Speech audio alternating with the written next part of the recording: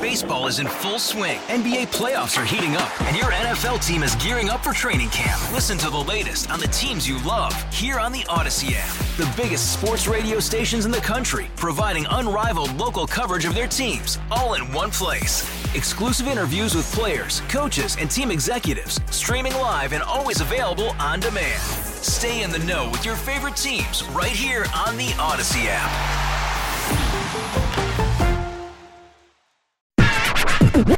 Welcome to Beyond Black History Month. I'm your host, Fahmy Redwood. Run-DMC was one of the most iconic hip-hop groups, and one of its founding members... You can call me Darryl, you could call me D, you could call me Darryl Mack, you could call me DMC... is still influencing the culture today. After achieving legend status in hip-hop, Darryl McDaniels took his storytelling to comic books, then cartoons, and possibly as early as next year, he wants to start a new Comic-Con, one that's different from the rest. This is the type of inclusivity many fantasy and comic book fans want, saying when all voices aren't represented, the fandom, studios, and creatives lose. And in the same way Run-DMC influenced music worldwide, that's what Darryl and other black folks in fandom are trying to do in the comic space. And it may seem odd. I mean, he's this 80s icon. What is he doing immersed in comics? But he says hip-hop and comics are a different game, but the same hustle.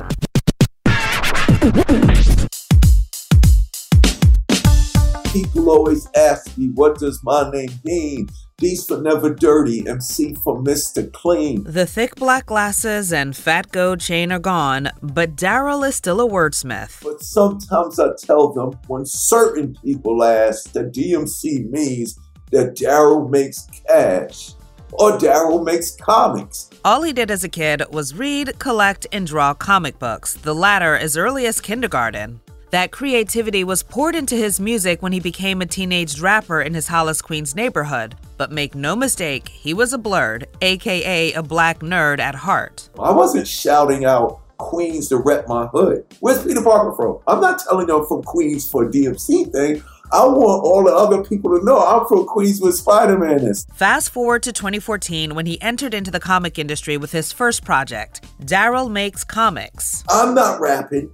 I'm a teacher who discovers he has superpowers. In this world, my superpower is hip-hop and rock and roll that I use to beat down the bad guys and make sure everybody is okay. You can hear his excitement, which is ironic considering he initially turned down the opportunity to create a comic book. I go, nope. I didn't want the world thinking just because I had a couple of hit records, I could do anything. Especially considering often when things are commercialized, it's destroyed or diluted. I did not want to be disrespectful or represent the culture in a bad way. I don't want to sell comic books just to make money. Then he realized two things. The same way hip-hop is a part of him, comics was his first love. Plus, comic culture and rap culture are synonymous, starting with how they both revolve around storytelling. How else is rap similar to comic books? First, the name. Stan Lee taught me. As in Stan Lee, the creator of X-Men, Spider-Man, Black Panther, the list goes on. Stan Lee taught me to find yourself with an adjective and tell the world who you are. For example, the amazing Spider-Man, the incredible Hulk, the invincible Iron Man, and the mighty Thor. So I was like, if Spider-Man could be amazing, if Thor could be mighty, if Hulk could be incredible, and Iron Man could be invincible, then Darryl McDaniels, DMC, the initials of my name, will be the devastating mic controller who turns into the king of rock that is. So it was the comic books that gave me the confidence to be Darryl. Next, alter egos. Thor is the son of Odin from Asgard. He got a brother named Loki, and he got a hammer. In this real world, I'm Darryl. I'm from Hollis. I got a father named Byford, and I got a microphone. If you get my first issue and you open the page, it's me going, I'm DMC, and the place to be, I go to St. John's University. And then you open up the next page, I'm sitting on a horse with my sword. I'm the king of rock. There is none higher. I'm the son of Byford, brother of Al. The whole alter ego dual personality thing Christopher Wallace is the B.I.G. Carlton Ridinghauer from Adelphi University is a graphic arts student who became the front man for one of the greatest musical entities called Public Enemy. So the music and the comic book similarities, we were normal, everyday individuals, these Black and Latino kids who was able to create powerful identities for ourselves to be represented in a world that didn't acknowledge us. When Darryl began working on his comic books, he was actually surprised some of the most talented creators wanted to work with him. They're like, yeah, because this is like hip-hop. So it's like them getting a chance to make a record with me. So people ask me, what's harder, making a comic book or making a record? For me, I'm like, it's the same thing. So you know how there's some really, really talented rappers, but they just can't get a deal. Usually not until someone in the C-suite who's not connected to the culture sees they're profitable. Darryl says the same thing happens in the comic book and fantasy worlds. When the Black Panther came out, I was getting phone calls off the hook to take my book to the movie screen. But they didn't want to take it there because it means something and it represents something. They just want to cash in the fact that Black superheroes are in now. Imagine what it's like for lesser-known creators of color. From publishing deals to speaking on panels at comic conventions, Darryl sees how they're put in a box. You don't see us on those consistently. You got to be on the Asian creator one if you're Asian. You got to be on the Black one if you're Black.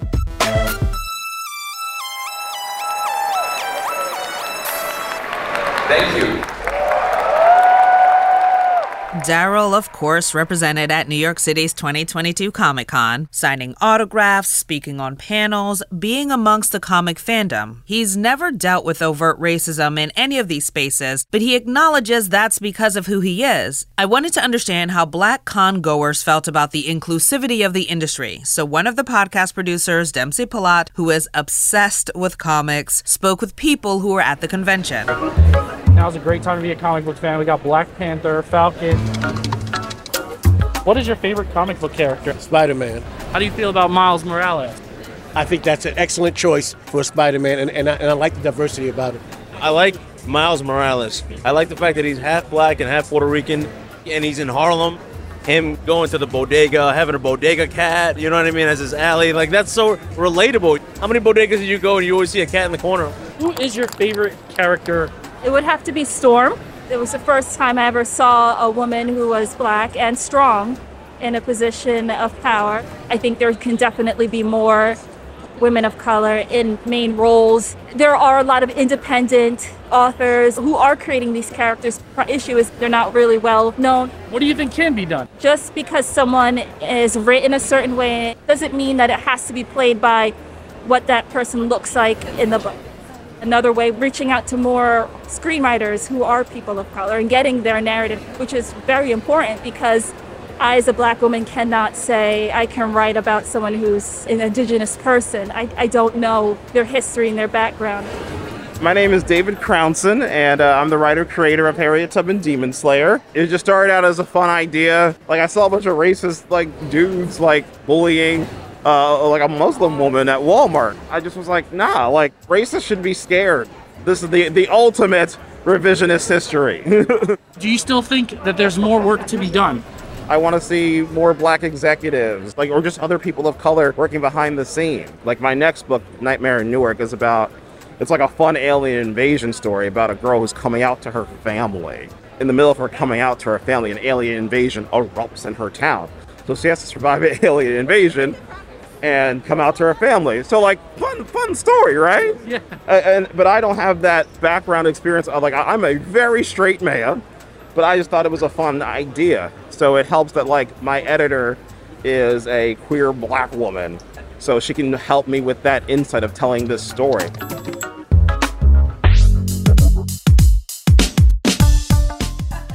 Stop calling it Game of Thrones, but it's just an extension of the first show, in my opinion. It's all Game of Thrones. It's all House of Dragons.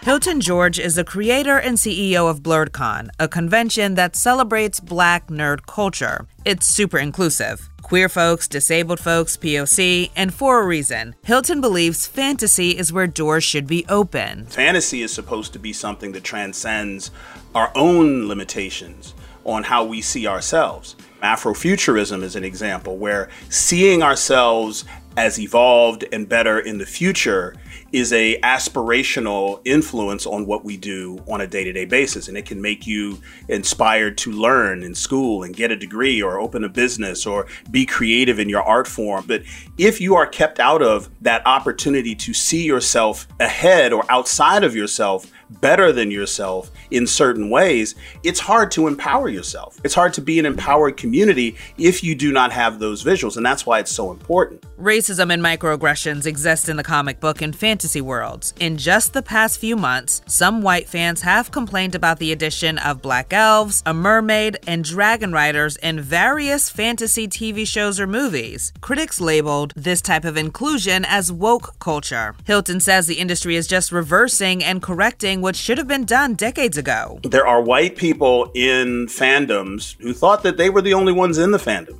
and therefore it belongs to them.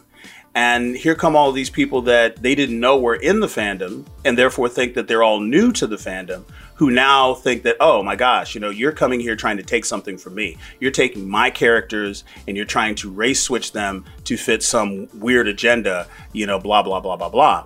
And that's what's so negative about it, because it just inspires the worst attributes of people and it leads to other things. When you feel like someone is coming into your space and taking something from you, that inspires fear, resentment, even hatred. And, that's kind of driving people into these little incel pockets and these little racism pockets and neo-Nazi and nationalism. We don't necessarily connect the dots when it comes to the nerd space because we kind of consider ourselves to be evolved. But this is all one continuum. And here's why this representation matters. Comic books help children learn. That was true for both Darryl and Hilton. When I would go to a school and then we would go into English class and someone would ask me to spell a word or define a word, and I just had this vocabulary that was like leaps and bounds above everybody around me, and nobody could really understand what it was about. And I said, well, I've seen that word before. I know what it means. I know what the words look like. In comic books, when someone uses a complicated scientific term, like you might have a Reed Richards in the Fantastic Four, the most intelligent person in the Marvel Universe, will use all kinds of what we call $10 words, but you would see him applying that visually as he is saying the word, which gave you that comprehension of, oh, that's what this word means. Stan Lee was brilliant. He put the superheroes really in New York City. So when I opened a Marvel comic book, it was real to me. And I learned about the Lower East Side. I learned about Hell's Kitchen. So not only did I see characters I could identify with, but I got a geography lesson about the city I lived in. I couldn't leave the block, but Stan Lee educated me. Comics can also teach self-acceptance. I was awkward.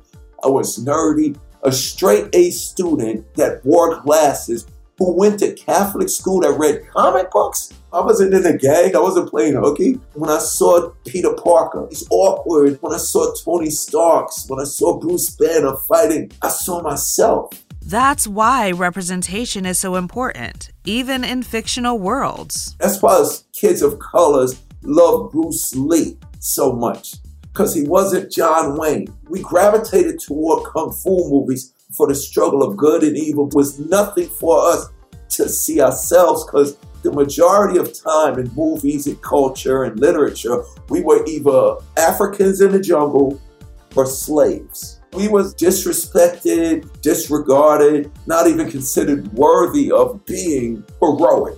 So when Stan Lee gave Steve Rogers, one of my favorite superheroes, a black partner, it allowed us to go, oh, we're here too? But it still wasn't enough, because it wasn't everywhere we looked. In the 70s, during the blaxploitation era, white America defined to black America what blackness was. It was cool, it was jive, it was being able to kick anybody in the ass in the streets, it was being mean, it was being scary, it was getting all the girls. That's what blackness was. And we bought into it. So when you come in on the nerd space, which quite frankly in a lot of ways is seen or is in actuality, antithetical to that, there's a little more intellectualism, there's a little bit more of a antisocial aspect to it, maybe not having that smoothness, maybe not having, all of that physicality that is seen to be blackness. And, the intellectualism, is kind of seen as, nerdism, which is also then seen as white. So that thread still continues in parts of our community. That's part of why Hilton created BlurredCon. While Black people are not a monolith, Hilton wanted a space where Black members of fandom could find pieces of themselves. So how did he start an entire convention? Well, he already had experience working with events. So in college, I was what is commonly known as a low-budget puff daddy. I was the guy who was constantly throwing the after party to the basketball game or if it was homecoming, whatever it was. He left college, began working professionally, had disposable income, loved cosplay, and was going to all the conventions. Seriously, dozens a year. And I started to notice the guest list didn't have anyone that looked like me. And the panels didn't have any subject matter or were not proctored by anyone who looked like me. But yet and still, I would look out on the con floor and I would see chunks and scores of Black people, who are participating. And I was kind of like, wow, if the audience is here, if the attendees are here and are Black, like, why are we not represented in the programming? And I said to myself in my own head, I said, it'd be really cool if someone made a con that was focused specifically on Black nerds. So he did. He liquidated his 401k, went through savings, and using his own words, lived in abject poverty for a period of time. But it was worth it.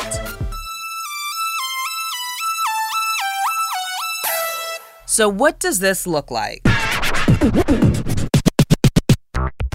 Early on, we had a lot of debates and a lot of fights and a lot of discussions about what a BlurredCon is supposed to be and what Black people in the nerd space actually want to see. And that back and forth, was really the angst and the fight because it's a constant push and pull. We as Black people, we do some really Black stuff that we don't even think of as Black until we put it into a white context. Playing spades is not something that would cause clutch pearls at your house at any gathering of Black people, right? But if you go to a convention and someone says we're having a spades tournament, everyone turns into Fred G. Sanford and they're having a heart attack like, what the, oh my God, I can't believe what I just heard, and da-da-da-da. And that can be a positive or a negative, but you don't know till you throw it out there, right? And so how Black, can we throw this out without sounding or looking as if we're being sarcastic or, making a caricature of a con? This circles back to the similarities between the comic world and hip-hop. For years, rappers complained about being pigeonholed, feeling like they can only be seen as the type of artist to do one type of music. Hilton says some of the Black creatives and influencers with large followings avoid BlurredCon because they're afraid of the same thing. There's this long-running story about Clive Davis and his relationship to Whitney Houston.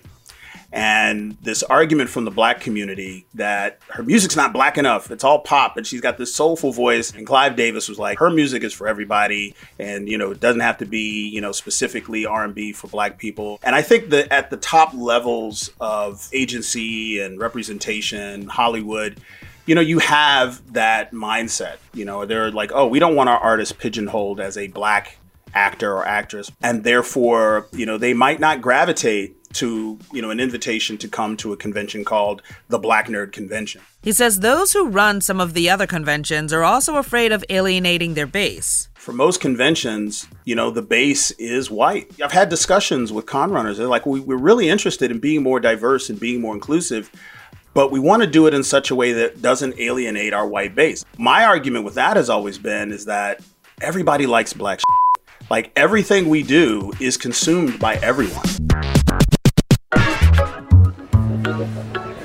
Planning for next year's BlurredCon is already underway. The convention was doing great since it was founded back in 2017 until the pandemic. It survived, and he believes 2023 will be like the 2020 he expected. But its challenge may be its audience. Having people coming out of their homes.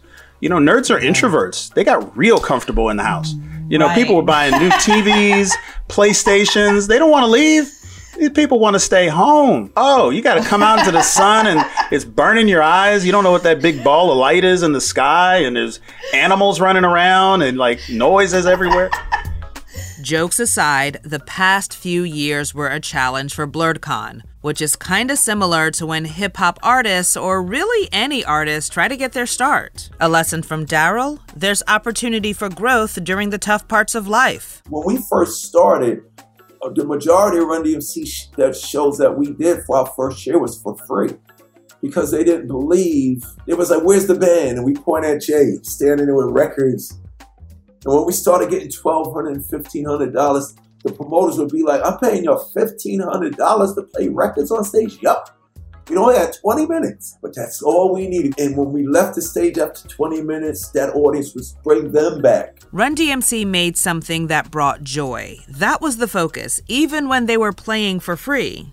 As more Black characters are created and more Blurreds enter into the comics and fantasy spaces, Hilton wants joy to be their focus too. The thing that I try to impart to anyone who asks me about this is that your fandom does not have to be a business. It doesn't have to be something that makes you money. It just has to be something that brings you joy. Your space in the nerd space should not be measured just by how many clicks you get, or if you get any sponsorships, or if you get any recognition. If you're doing something that you love, eventually the people who resonate with it will come along. And as Black people in a space where we are beset on all sides by negative forces that are trying to tell us that this isn't our space, or that's not our character, or we're not supposed to draw this, or dress like that, or talk this way, or whatever, it really does have to be at your core in order to withstand that headwind. And as diversity increases each year at all the comic spaces, that's what Hilton is excited to see. My hope is that they will embrace one another, and that you will see these pockets of community outside of BlurredCon making community in spaces that are not Blurred specific. And that's what communities do. And if I've contributed to that, if BlurredCon has contributed to that, then that would be a success in my view.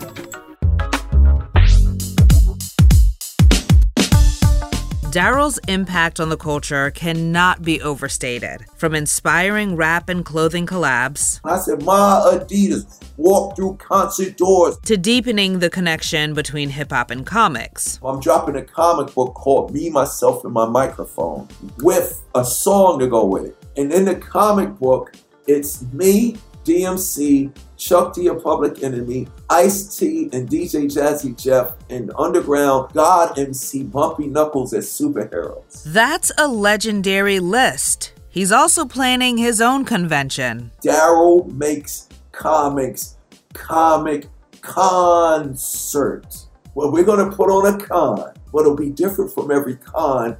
At the end of the 3 or 4 days, there's going to be a concert. This is his joy. He gets to help others, like the elementary students he's been volunteering with for years, and now all the kids who will read his new book filled with lessons important to Darryl. You're perfect just the way you are.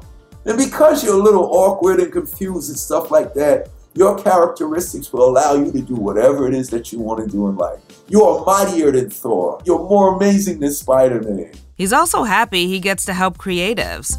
The goal, making it better for the next generation. I want every creator of color to get the same respect, opportunity, and positioning that I get. That's what I'm trying to break down.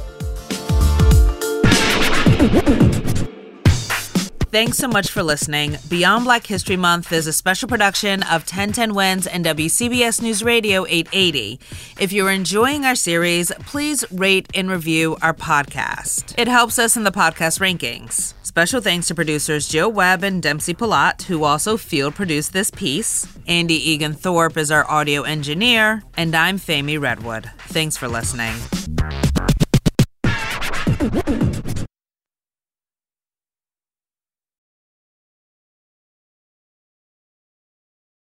Hey, Rob Bradford here. I have set out on a mission with my good friends at FanDuel to prove what I have known for some time. Baseball isn't boring.